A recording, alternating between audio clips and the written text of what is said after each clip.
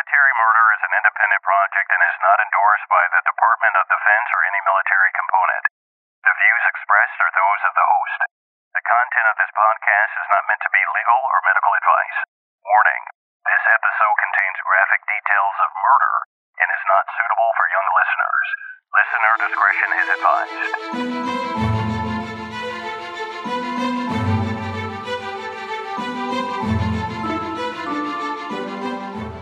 Welcome back, True Crime Army. I am your host, Margot, and this is a true crime podcast where I focus on crimes committed by military members, veterans, and sometimes their family members. But don't worry, you don't have to know anything about the military to listen, I promise. You just have to be a true crime enthusiast, and if that's you, welcome home, baby. I actually do have some very sad news for those of you who listened to my last episode on Soldier Elder Fernandez out of Fort Hood. The day after I released my episode, officials announced the elder was found deceased. He was actually found hanging from a tree, and that was about 30 minutes. He was found about 30 minutes outside of Fort Hood. Now, the Army has ruled it a suicide, although I believe the family and others are asking for more investigation to kind of figure out what happened or what truly happened to him. I did want to tell you about a few things that I did while I was gone. I did create a Facebook discussion group, so stay tuned to the end so I give you more information about that. And I also created a Patreon fan club. Yes, it's a place where you can get more military murder content, but you'll hear more about that later on in the show.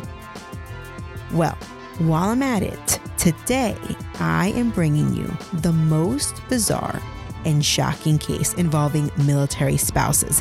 Hopefully you're not eating because you may actually lose your lunch. So listener, beware. Join me today as I tell you about the murder of 23-year-old Cindy Ray. Now, let's dig in. My primary source for today's story is a 1992 book by D.T. Hughes. Most of today's quotes will come directly from his extensive research and coverage of the trial, unless I say otherwise. Additional resources include the Albuquerque Journal, the LA Times, Miami News, Montgomery Advisor, the Daily Herald, and the Tyler Morning Telegraph. Let me set the scene. It's July 23rd, 1987, near Kirtland Air Force Base in New Mexico. If you know anything about Kirtland, it's near Albuquerque, and it has a high desert climate. July is the hottest month of the year with averages of about 90 degrees Fahrenheit. Now imagine being at the end of your pregnancy during the hottest month of the year. You're walking around, you're waddling around trying to figure out when your baby is coming. Will my water break in the middle of the store? Well, 18-year-old Darcy Pierce was the young military wife of Raymond Pierce, an airman at Kirtland. They had been awaiting the birth of their baby for months now. To both parents, it seemed longer than a usual pregnancy, and Darcy was due to be induced at 5 p.m. on this date. But when Ray got home from work early that day at 2 p.m., he couldn't find his wife. He was worried a little bit because where could she be? She should be home waiting for him to go to the hospital for the induction. But he tried not to panic. He waited, and he waited, and he waited. Then, finally, the phone rang. He needed to go to the hospital ASAP. His wife had delivered the baby on the side of the road. Simultaneously, Darcy was in the parking lot of an Acura dealership. She had pulled her Volkswagen Bug into the lot. Her car had seen better days, but there was no time for questions. Darcy had pulled into the dealership seeking help. She needed an ambulance. She had her baby on the side of the road. It was such a sudden and fast delivery that Darcy took off her dress to cover the baby, and at this point, she was wearing just a slip. Now remember, this is the 80s. Women wore slips and they wore dresses. Darcy was a tiny little thing. She was pretty with long brown hair and she was petite. And like any lady who has ever given birth knows, you have the baby and 5 minutes later, you still look kind of like you're 9 months pregnant. Well, that's what Darcy looked like. The ambulance pulled into the dealership and swooped Darcy's newborn, and Darcy was so shaken up that she wanted one of the dealership workers to come with her. She arrived at the University of New Mexico Medical Center, and by the time of her arrival, the hospital was already buzzing about the most amazing story. A military wife had just given birth alone on the side of the road. Mama and baby needed top-notch assistance as soon as they arrived. But when Darcy and the baby arrived, she didn't care a lick about her own health. All she wanted was for the staff to tend to the baby. Was the baby okay? Of course, this is understandable. Any mama who has given birth alone on the side of the road, which is not me, but I'm assuming that they would want to ensure that the baby is fine, clear the baby's lungs, take care of the baby. Once the baby was taken away, though, and was being tended to, all eyes turned to Darcy. The ER and the OBGYN doctors, they wanted to check Darcy. Was the birth so quick that she tore her delicate lady parts? Did she need stitches? Was she bleeding? Did she pass the placenta?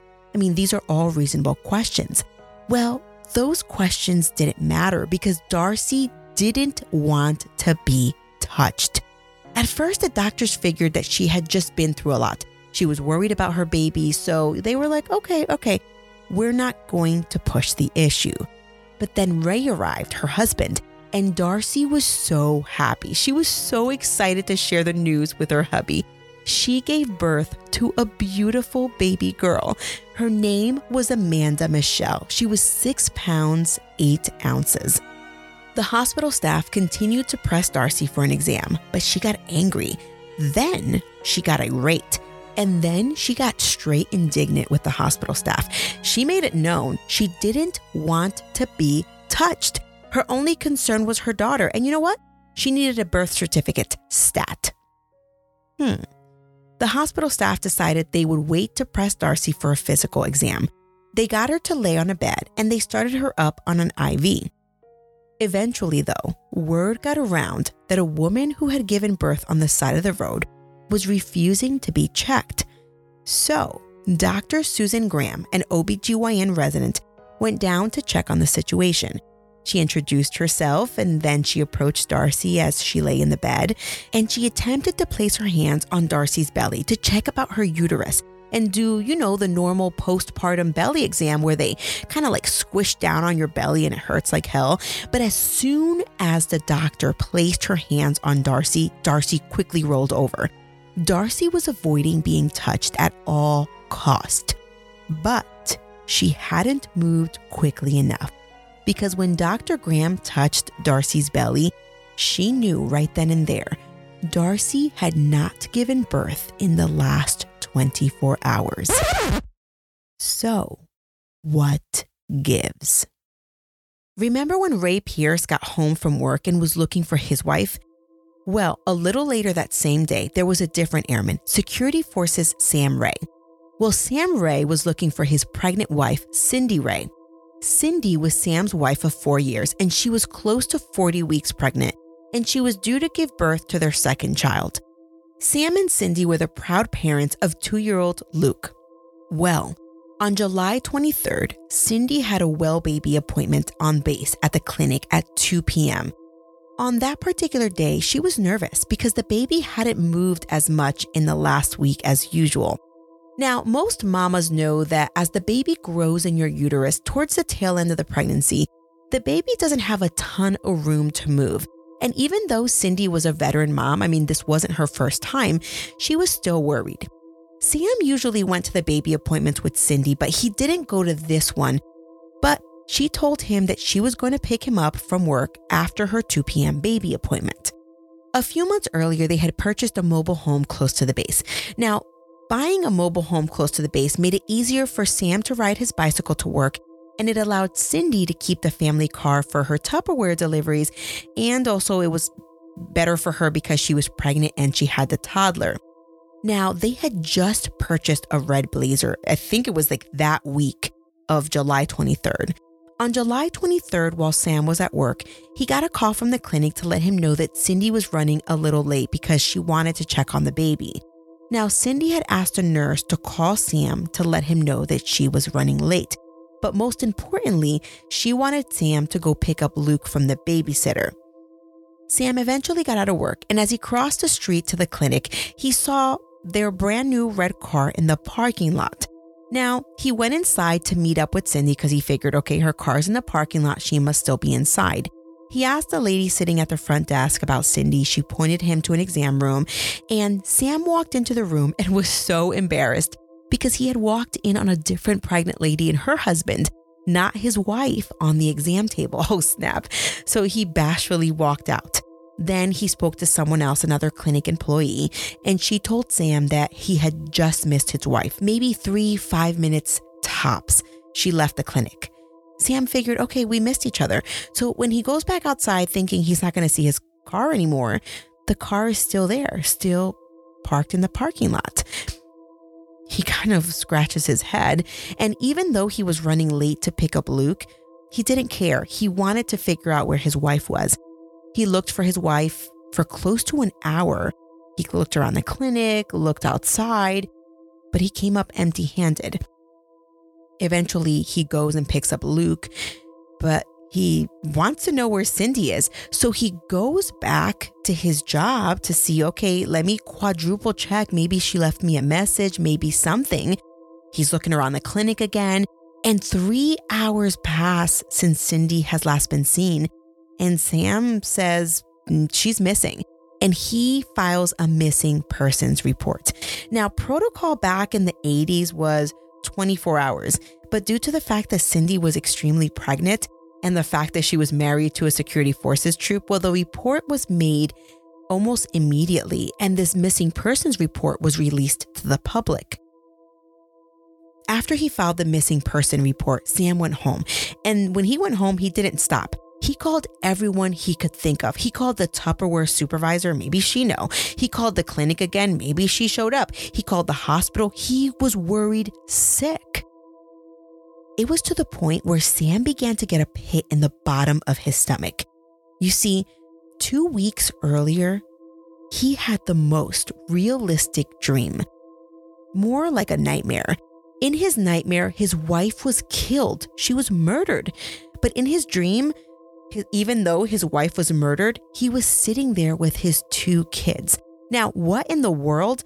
Not only was he freaked out by the dream that his wife died, but he was freaked out to be holding his little baby because he hadn't seen her be delivered. Now, Sam had confided in Cindy about the nightmare, but she just brushed it off like, come on, stop. It's just a nightmare. No need to freak out. But in this moment, on July 23rd, 1987, Sam was freaking out. Where was his wife? Why was her car still parked in the clinic parking lot? Was she kidnapped, raped, dumped? What? Sam's career as a security forces troop flashed before his eyes.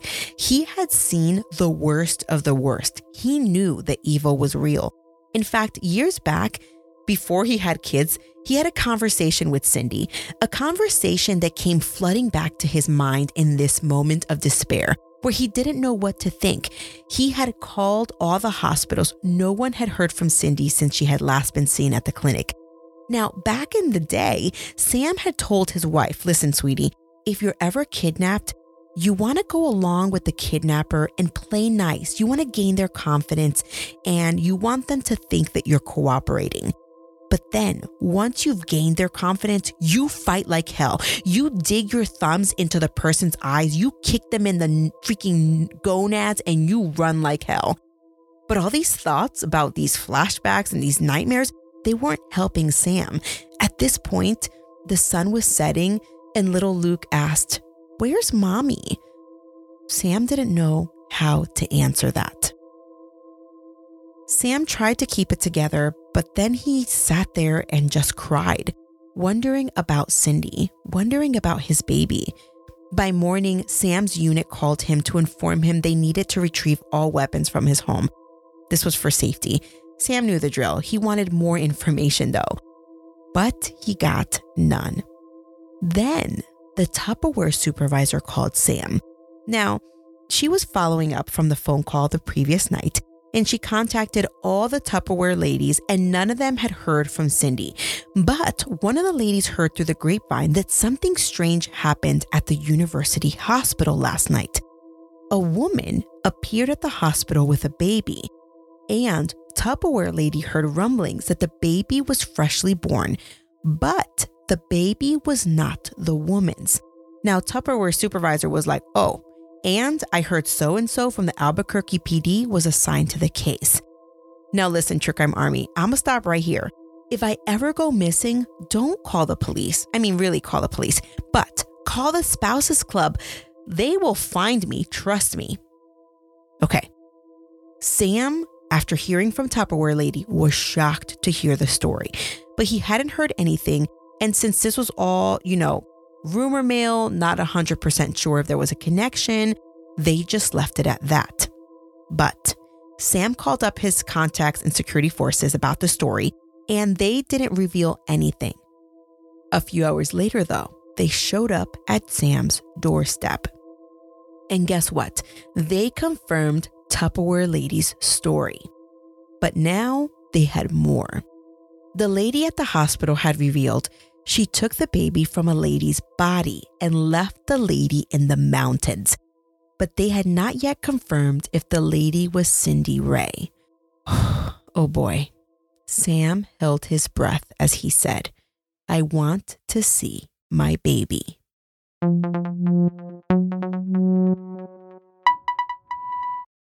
Hi everyone. For anyone who follows me on Instagram, I recently posted a picture of me with my kiddos at Disney in front of the Disney Castle. But I posted it because my shoulders were looking on fire, defined, toned, and overall just pleasant to look at. So many of you asked me in my DMs for my secret. And of course, my secret is 4 a.m. workouts. But I get the oomph to wake up at 4 a.m. and work out from my pre-workout drink called Energy Explosion. My pre-workout powder was created by world-renowned fitness guru Natalia Mellowfit. I have been following Natalia for many years now. And in fact, after my second C-section, I hired her as my fitness trainer. And she also helped me postpartum with my third C-section as well. So when she came out with a pre-workout supplement that didn't cause any of the jitters and the crashing, I knew I needed to try it. Energy Explosion helps with energy, and it keeps me going all through the morning hours. Because I take it first thing in the morning, which is when I choose to work out, I no longer require that morning cup of joe. This pre-workout has nootropic ingredients which significantly help me personally with mental clarity and focus. Which, listen, when you're juggling what feels like hundreds of tasks a day, it truly does help. And guess what? My listeners are getting 15% off your order. What? Yes, please. If you're ready to get the pump without the jitters, visit mbodysup.com and enter my code MAMAMargo at checkout for 15% off your order. That's M as in Mike, body, sup as in Sierra, uniform papa.com. Add Energy Explosion to your cart and use my code MAMAMargot, that's MAMAMARGOT, for 15% off. Enjoy, and when you use it, please DM me so we can talk about your workouts. Cindy Lynn Giles and Sam Ray met in 1979 in Payson, Utah. They were both from the area and they met in high school, but like most high school couples, they broke up and eventually got back together. But for Cindy and Sam, it was a bit different. You see, Sam was deeply religious, Mormon, and he wanted to do the right thing. He wanted to go on a missionary trip, and so he did. While away, Sam and Cindy kept in touch, although they were not dating. But once they got older, they realized that they were meant for each other. Sam joined the Air Force, and after his initial training, they married, and their first assignment as a married couple was in Germany. While there, they got pregnant with their first baby, and Cindy started a job on base at the youth center. Sam was doing well for himself as a security forces troop. He was even assigned to the Office of Special Investigations, OSI, and these are the investigators for the Air Force. And in this job, he did a lot of really cool things. He was involved in a pretty big drug sting. And the crazy part was that he would occasionally bust people and then bump into them around base. Now, Sam always wondered if the people that he busted would be capable of, going after him or his family in a personal way. This may be why he advised his wife of what to do in a situation were she ever to be assaulted in the street. He was always somewhat paranoid. As a married couple, Sam and Cindy were both deeply into the Mormon church, and they believed in the forever family. And they knew that they would be together here on earth and then again after death. Darcy Kayleen Ricker Pierce was a deeply disturbed young woman. she was from Portland, Oregon. Her mother gave her up for adoption at 11 days old. She was adopted into the loving Ricker family. Now, the Ricker family had 2 young sons, but their births were pretty traumatic. Sandra, who's Mrs. Ricker and Darcy's mom, she knew that she wanted a daughter, and when the opportunity presented itself, she jumped at the thought of having a baby girl. And the Rickers loved Darcy, but Darcy would always say that she felt like an outcast in her family. Sandra was always very open with Darcy about her adoption, more in an effort to be transparent. But Darcy was always obsessed with her adoption. She couldn't fathom why her mother didn't love her enough to keep her.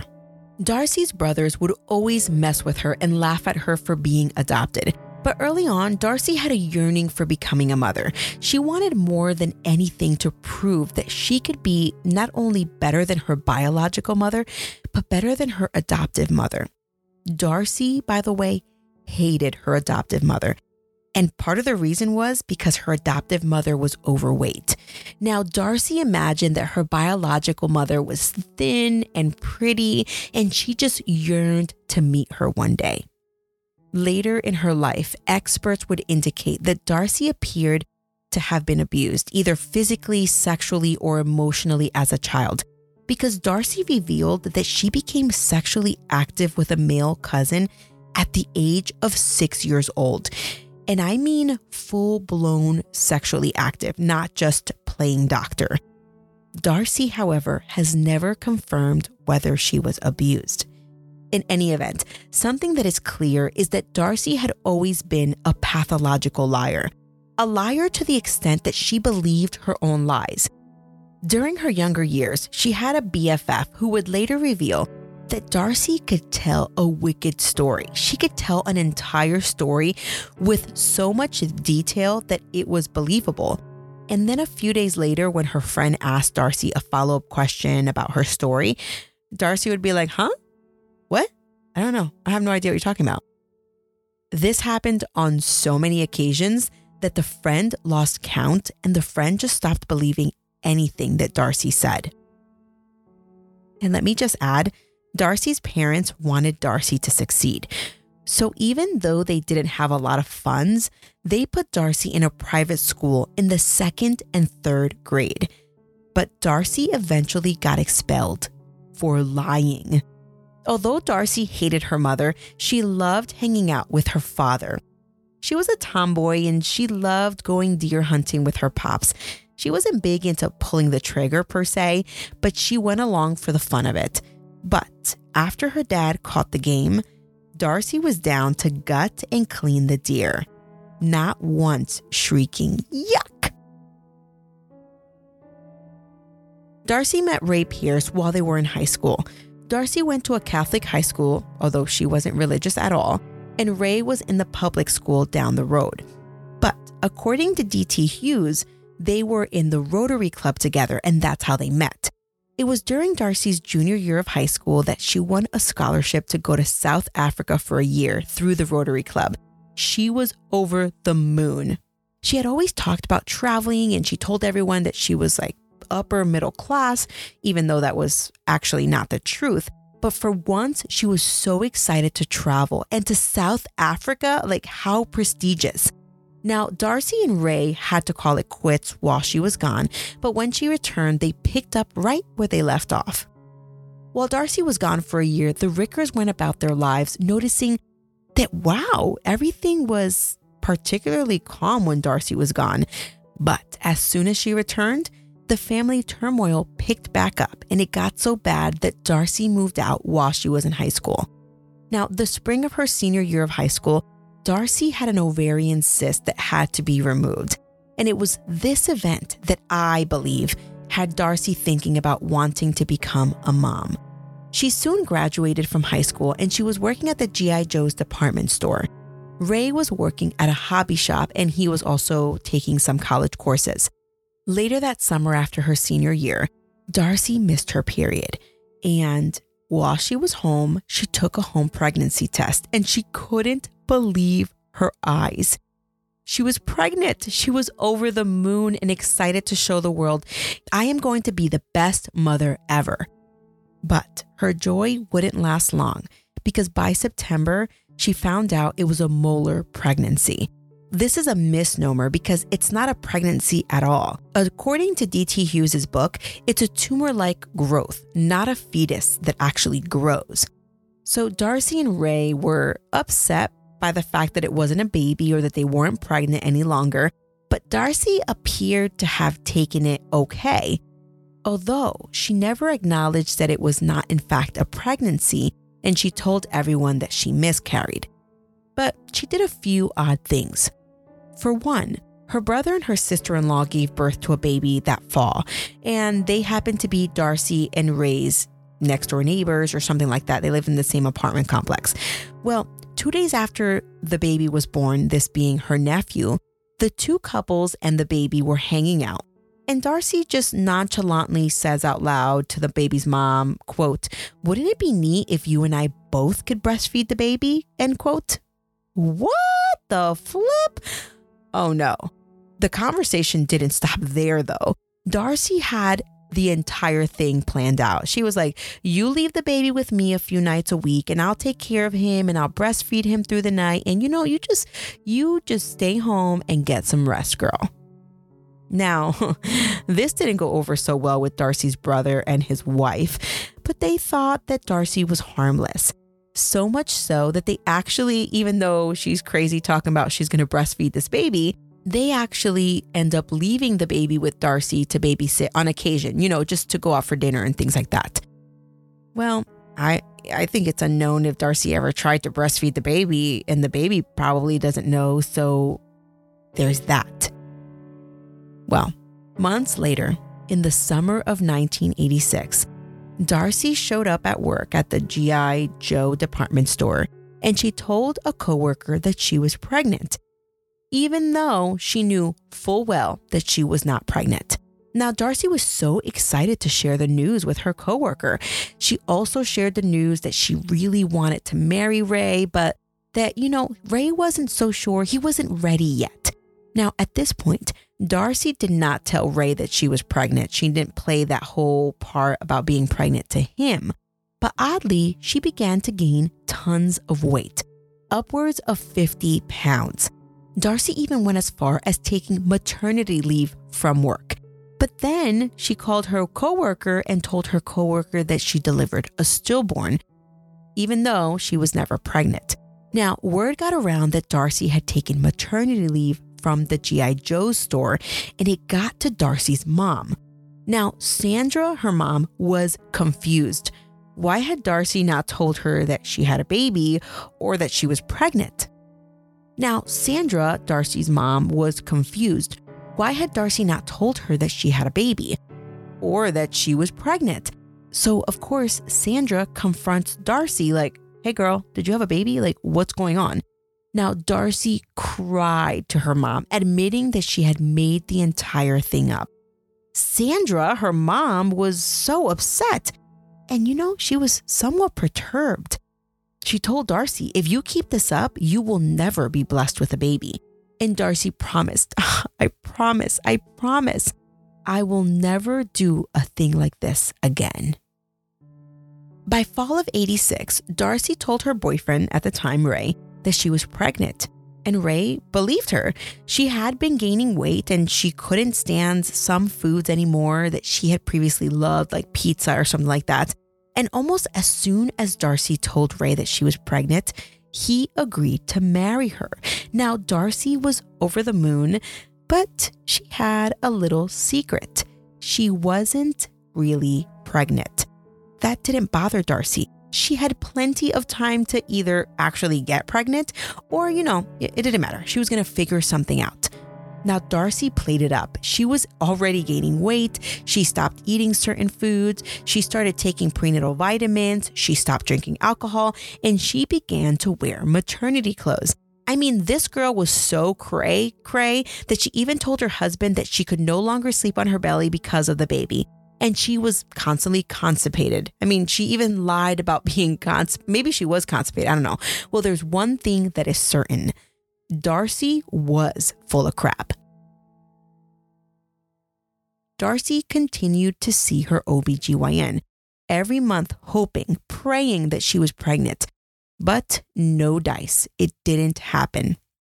It was now December of 1986, and Darcy knew full well she was not pregnant. But by this point, she had everyone believing that she was close to 4 to 5 months pregnant. Interestingly, even though Darcy was not in fact pregnant, she did stop getting her period. It is believed that Darcy actually experienced a pseudo-pregnancy. Well, Darcy and Ray were married, and Darcy wore a beautiful maternity wedding gown because, there was no way that she'd fit into a regular dress with that baby belly that she was telling people about. By January of 1987, Ray had enlisted in the Air Force, and he left his bride while he attended training. Now, the baby was allegedly due in April, and the hope was that Ray would be home from all his training to meet the baby. Before then, though, Darcy's family threw her a beautiful baby shower, and she showed up glowing. She was so excited to be preparing for the new baby. At the shower, some guests touched Darcy's belly, and they even felt the baby move.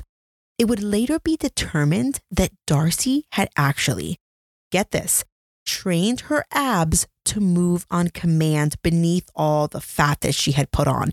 So when people would touch her belly, they were deceived into thinking it was the baby moving. How insane is that? When Ray got home from all his training, he had some news.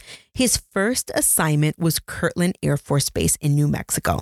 And Darcy was excited, but everyone thought, hey girl, you should wait until the baby is born before you move. But pish posh, Darcy would hear none of it. Her doctor said that she could travel and have the baby in New Mexico. Ray even allegedly got a call from Darcy's doctor saying it was okay for Darcy to travel. Against everyone's advice, Darcy and Ray set off from Oregon to New Mexico. In New Mexico, there was still no sign of baby Pierce. What gives? So, Sandra, being a concerned mom and soon-to-be grandmother, called Darcy's OBGYN back in Oregon to see about the due date. Whomever answered the phone didn't believe in doctor-patient confidentiality because they looked at Darcy's chart. Okay, here, and they told Sandra that Darcy hadn't been seen since February, and her pregnancy test was negative. What? Now, Sandra was stunned. Ho. She called Darcy with the news, but Darcy assured her, Mom, there must be a mix-up with the doctor's office. She assured her mom that the original due date from April was incorrect, and that since the baby was measuring small, her new due date had been shifted by 3 months. Baby Pierce was now due in July. This is crazy. Eventually, when July was upon them, Darcy didn't know how else to buy time, so she told everyone she was being induced. According to D.T. Hughes' book, by this point, Darcy had been wearing maternity clothes, forget this, close to 1 year. I mean, listen, I wore maternity clothes after I had my baby, but by then I had my baby, On July 22nd, Darcy and Ray had picked up a new car. It was a Mustang. At this point, Darcy was still playing up the pregnancy. She even tested out the new baby car seat in the car, and it wasn't a good fit. Car seats don't fit well in Mustangs, but they were going to make it do. Darcy had told Ray that the induction was scheduled at 5 p.m. the following day on July 23rd. Ray, in typical male fashion, wanted to take the Mustang to work with him that day. This was going to be the family car, but before the baby was born, he wanted to have the car for 1 day. That morning, he left to work in the Mustang, leaving behind the white Volkswagen Bug. As Ray left for work, Darcy was left with her thoughts. How the flip was she going to come up with a baby by 5 p.m.? By this point, she had an entire year to plan, but she didn't know what to do. According to her, she thought about disappearing. She jumped in the white Bug, went to the gas station on base and filled up. Then, without packing a bag or anything, she drove around base until she found herself at the base clinic. She parked her car, she walked inside, and she wandered aimlessly trying to figure it out. She got back in her bug. It was close to 1 p.m. at this point, and she got an idea. Oh, you know what? She realized that on the other side of the clinic was the OBGYN clinic, so she drove around back. As she approached the other side, a very pregnant woman climbed out of a red blazer. This lady looked like she was about to pop. It was 23-year-old Cindy Ray. In that instant, Darcy decided that she was going to park her car next to Cindy's and she was going to wait for her to come out of the clinic. Darcy's plan was to convince the pregnant lady to give her the baby. Okay, now listen. Is anyone else wondering what the heck? How? Even if Cindy said, yes, crazy lady in a white Volkswagen Bug, please, please take my baby that I've been, making in my belly for 9 months. How was this going to help Darcy, who was going to be, quote, induced at 5 p.m.? Huh? Riddle me this, Darcy. Well, Darcy knew full well she didn't want to chat with Cindy. So Darcy waited and waited and waited. Remember, Cindy's appointment was at 2 p.m., but she stayed later to check on the baby. Now, Darcy said that she was waiting in the heat of New Mexico for close to 2 hours and had just about given up hope when Cindy came out of the clinic. Now, Darcy at this point was parked next to Cindy's car to the left of Cindy's car. Darcy was in the passenger side, and as Cindy approached her car, Darcy popped out of the passenger side and told Cindy she needed to talk. She asked Cindy to get in the Bug. Now, Cindy was shocked, but Darcy begged, please, please. She just needed someone to talk to. But Darcy was prepared. Before she got into her car that day to disappear or whatever it was that she was going to do, she actually took a replica pistol with her, and it looked like a real gun. And she had this with her when she confronted Cindy. Now, Cindy got in the passenger seat and Darcy got in the driver's seat. While she was in the driver's seat, she had that replica gun on her lap. Now, Darcy drove from the base clinic to her house, but as she pulled up, she saw the Mustang. Crap! Her husband had gotten home from work early that day, remember, because he got home at 2 p.m. and she was thinking he was going to get home later that day. So Darcy did a U-turn and headed off base with Cindy in her car. Now, Darcy drove down towards I-40, then down on Highway 14 towards the Manzano Mountains. There were multiple times when Darcy thought that, this is crazy. I should turn around, because she didn't know what she was going to do. But instead, Darcy just kept driving. Eventually, Darcy stopped on the side of the road near the mountains. It's unclear to me if Darcy hit Cindy over the head or what, but eventually the two ladies were out of the vehicle, and one of the car doors, or both of the car doors, in fact, were blocking traffic from passing because it was kind of a small, when you're driving through the mountains, there's these small roads where there's one lane going and one lane coming. So that's basically Darcy had parked her car in a weird way. They were under a tree when Darcy struck Cindy again. Cindy must have fallen to the ground because there was no sign of a struggle. And then Darcy raided Cindy's purse and she found the baby monitor strap that Cindy's nurse had used at the medical appointment to check on the baby. And then Darcy wraps this monitor strap around Darcy's neck and she pulls and pulls and pulls until Cindy stopped moving. Now, Cindy wasn't dead at this point, but she was unconscious. At this point, Cindy's on the ground and Darcy pops up. She's trying to figure out what the heck is she going to do? How was she going to get the baby? Now, Darcy drags Cindy's body down a little bit ways to be hidden from the street view. And just then, a man in a vehicle stops and approaches the Volkswagen Bug. So he's on foot. He gets out of his car because he needs to get by on the road, but the car looks like it's abandoned. He couldn't get by. And Darcy sees the man and she starts walking towards him. She's all maybe a little bit just trying to be calm. Now, the man was like, "Hello, lady, I'm trying to get by. Can you move your car?" And Darcy was fixing her dress and fixing her hair. And Darcy yelled, "My friend and I need to be left alone." Now, she said this over and over again. The man thought that Darcy was just trying to get it on with a lover in the bushes because Darcy just kept repeating herself, "My friend and I need to be left alone." And either Darcy or the man closed the doors of the vehicle. The man gets into his car and then he leaves.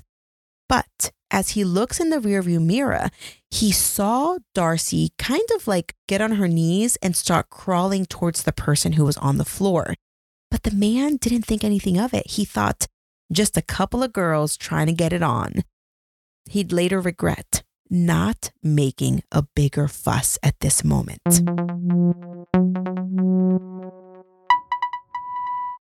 After the man left, Darcy continued to rummage through Cindy's purse. She was looking for a sharp object, and she found it. Cindy's brand new car key, the key to the red Blazer. Cindy's unconscious. Darcy pulled up Cindy's dress while Cindy lay breathing but motionless. She pulled down her undergarments and she jammed the key with all her might right above Cindy's pubic bone. She used the rough edge of the key to make a 5.5-inch incision across Cindy's abs. Now, I have had 2 C-sections myself, and just know that it's not just the skin and abs that you have to cut during a C-section. You're cutting through skin, fat, muscle, and ultimately the uterus. As Darcy crudely cut Cindy, it was later revealed that Darcy's incision couldn't have been more perfect. More perfect for the baby, that is.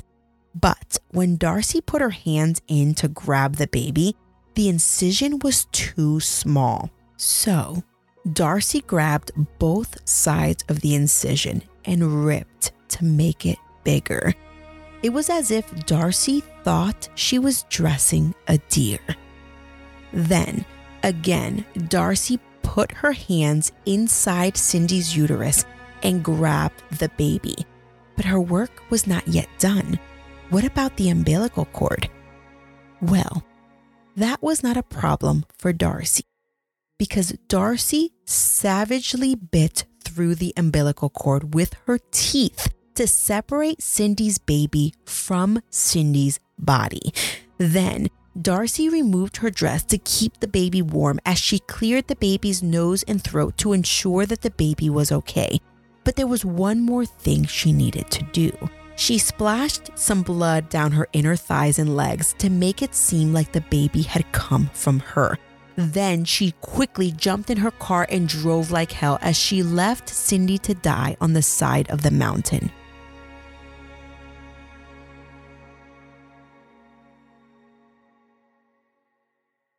Recently, I covered 2 unsolved cases, which I am sure caused you to pause and analyze your inner detective. Well, if you want to hone in on that inner detective, then you need to check out June's Journey. June's Journey is a mobile game that you can play anywhere while connected to Wi-Fi. June's Journey takes you through the main character, June's, adventure to uncover family secrets. Her first task is to uncover the mystery of her sister's death. You will be using your keen eye to spot hidden clues in the immersive scenes that take you across the globe. The scene is set in the 1920s, so it's like going back in time. June's Journey is a hidden object mystery game, and I love playing while waiting for my kids at the bus stop. It allows me to clear my mind from the tasks of the day and to refocus on my mommy duties. What I love about June's Journey is that not only are you searching for objects, but you can join other players online in a detective club. And then you also get to design this luxurious island estate that is all yours. And if you have friends who play, you can gift each other trees, flowers, and other amazing decorative items. Today, I invite you to escape reality and immerse yourself in the world of June Parker. Discover your inner detective when you download June's Journey for free today on iOS and Android. Go ahead, download June's Journey today. When Darcy arrived at the Acura dealership, she told her tale of having one hard contraction and boom, the baby just came out. When asked about the umbilical cord, Darcy admitted that she bit right through it. Oh my gosh. The men looked at her in awe. They thought she was a badass. Little did they know she had just murdered the baby's mother. When Darcy was at the hospital, Ray was so excited. He couldn't believe the story. And the pair quickly began to call the family to tell them the good news. Baby Amanda Michelle had arrived. By this point, Dr. Graham, the resident, had spoken to the head of the OBGYN, Dr. John Slocum. He saw Darcy's belly from afar and agreed that something was off. Also, why was all the blood near Darcy's legs rather than higher up on her thighs? And the most telling of all signs, the baby's head was perfectly shaped, indicative of a C-section birth rather than a vaginal birth.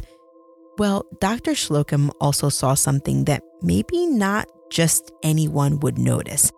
On the dress that the baby came wrapped in, there were little tiny cedar twigs. These are only found in the mountains. When Dr. Slocum pressed Darcy to find out if she had recently been to the mountains, she got particularly nervous and he noticed. You see, she said, the baby was born in Santa Fe. A few months earlier, Darcy met the mother in the parking lot of an abortion clinic, and she convinced the young lady to sell her the baby instead of going through with an abortion. So, that morning, July 23rd, with the help of a midwife, the abortion clinic lady delivered a baby. Darcy gave her $10,000 and voila, here's the baby. Darcy even went as far as attempting to bribe the doctor. How much to give me a birth certificate and keep this whole thing hush-hush between us pals? Nope, no way. The doctor didn't believe this story either. And no, she couldn't pay him any amount to get him to go along with her crazy story. The hospital staff immediately called the police. They called Child Protective Services and they locked down the nursery. They also put security guards outside of Darcy's room. This broad isn't going anywhere, they thought. That night, even though Darcy had already confessed to the doctors that the baby wasn't hers, she still played along with her husband, making him believe that the baby was theirs. They even walked over to the nursery to gaze at the baby girl.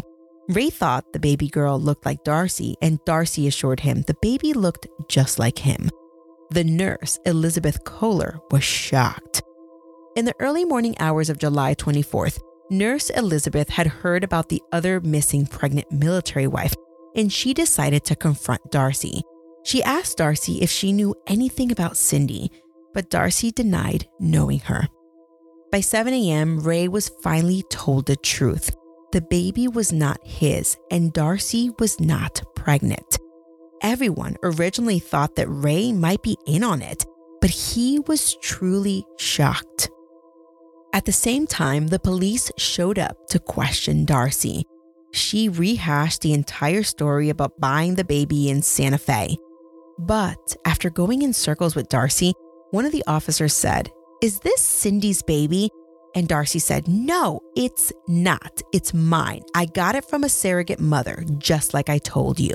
The police eventually left, realizing they weren't going to get anywhere with this crazy lunatic. But Nurse Elizabeth thought she might know a way to get through to Darcy. Nurse Elizabeth asked Darcy if she wanted to see the baby, and Darcy jumped at the opportunity. The nurse brought in the baby, and Darcy lit up. She held the baby, whispering, "Amanda Michelle, Amanda Michelle, Amanda Michelle." She looked up at the nurse and said, quote, "I feel like a complete person for the first time in my life. This baby is going to live its entire life with me," end quote. Darcy continued to explain her entire upbringing and told the nurse that her mom had given her up for adoption. Nurse Elizabeth asked Darcy if the baby that she was holding would feel the same way about her own mother if she didn't know the truth. The nurse pried a little more. "Do you know where the baby's mother is?" she asked. Darcy said, quote, "Ray's going to leave me. If he finds out I've been lying, he'll leave me," end quote. Eventually, Darcy said, "Oh, I've done something terrible."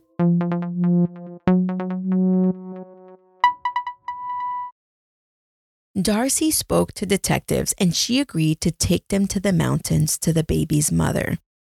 During the drive, she had random outbursts shouting, "I killed her," followed by talkative moments discussing her trip to South Africa.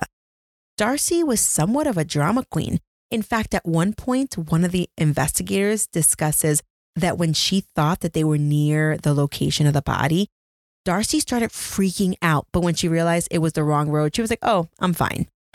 According to those with her, it was really quite theatrical. Well, Darcy was charged with murder, kidnapping, and child endangerment and held on $500,000 bond. And of course, the case made national headlines. Can you imagine? An 18-year-old Air Force wife fakes pregnancy, kills a pregnant 23-year-old Air Force wife, rips the fetus out on the side of the road and passes it as her own. Can you imagine? And the two ladies, Cindy and Darcy, looked actually quite similar. The trial began the following year, and there was so much corroborating evidence. Darcy's confession, the brand new car key with, human tissue on it, the witnesses who saw Darcy waiting in the parking lot of the clinic for 2 hours, the eyewitness who saw Darcy on the side of the road and Cindy laying on the ground, the car dealership people who saw the baby. I mean, it wasn't a case of who done it. It was a case of why.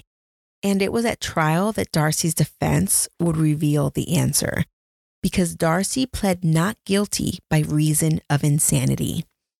The jury was made up of 7 men and 5 women, and the trial lasted 4 weeks, and the prosecution painted Darcy as a con artist, an actress, a liar. And they emphasized that she built her insanity defense on lies, lies, and more lies. The defense, however, argued that Darcy was suffering from dissociative disorder. The trial felt like a battle of mental health professionals. 4 experts testified for the defense and 2 for the prosecution. But even with all the medical definitions and legal wranglings, the jury only took 5.5 hours to deliberate, and they returned a guilty verdict. They said she was guilty but mentally ill. But you know what? In New Mexico, at least at that time when this case happened in the 80s, this was a success for the prosecution.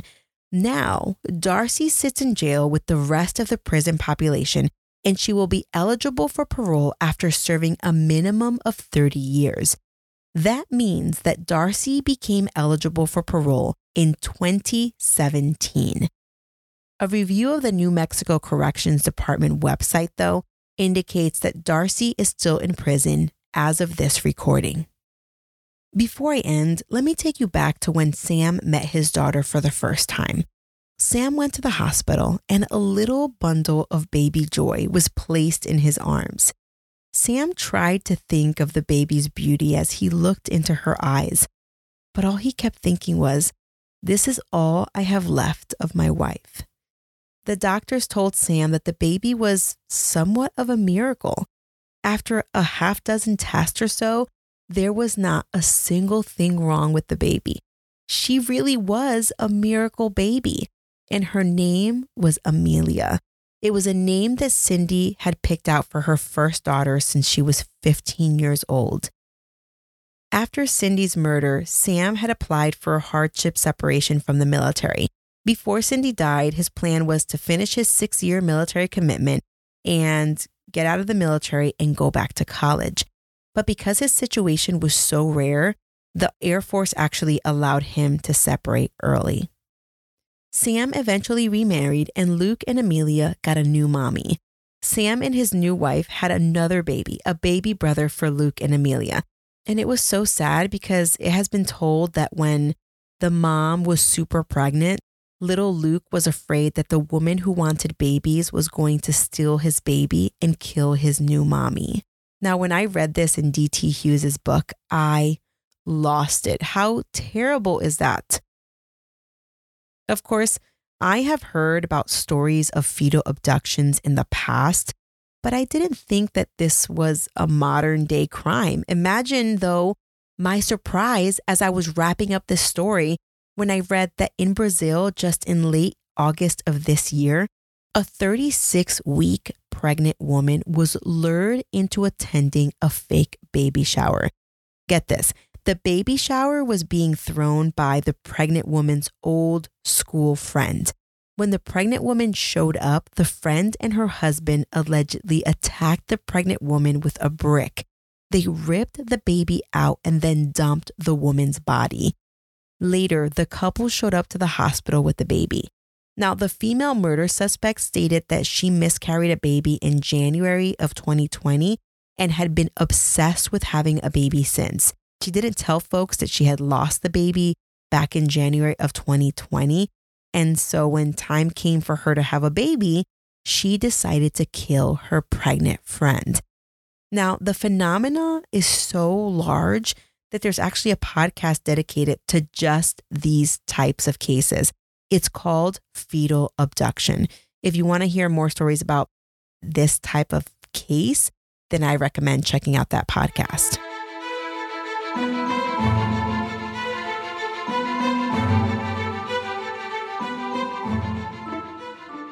I want to thank my listeners, Tina and Savannah, for recommending this case. I had never heard about this case before, and it allowed me to showcase that military spouses can also do some crazy things too, although most of the cases I cover are about military members or veterans. Anyway, thanks so much for listening. Make sure that you're following me on social media, on Instagram at Military Murder Podcast, and be sure to join my Facebook discussion group found at facebook.com/groups/military true crime. Special shout out to all of my listeners who donated while I was on hiatus. This show's special producers are all of my phenomenal listeners who donated during that time. And here they are: Falcon 13, Z, that's right, just the letter Z, Deb P, Robert H, Melissa C, Corrine F, Carl P, and Stacy N. All of you absolutely rock, and your support means the world to me. In fact, it encouraged me to come back more quickly because who knows if I ever would have picked up the mic again. But I really do love the listeners. I love producing this show for you. And thank you so much for donating to the podcast to ensure that the podcast continues to go on. All right. So this show was created by Mama Margot Productions, and the music was created by Tyops. Until next time, remember, you never really know what someone is capable of. So remain vigilant always. You have a fabulous week, and I'll keep digging to bring you another military murder story next week.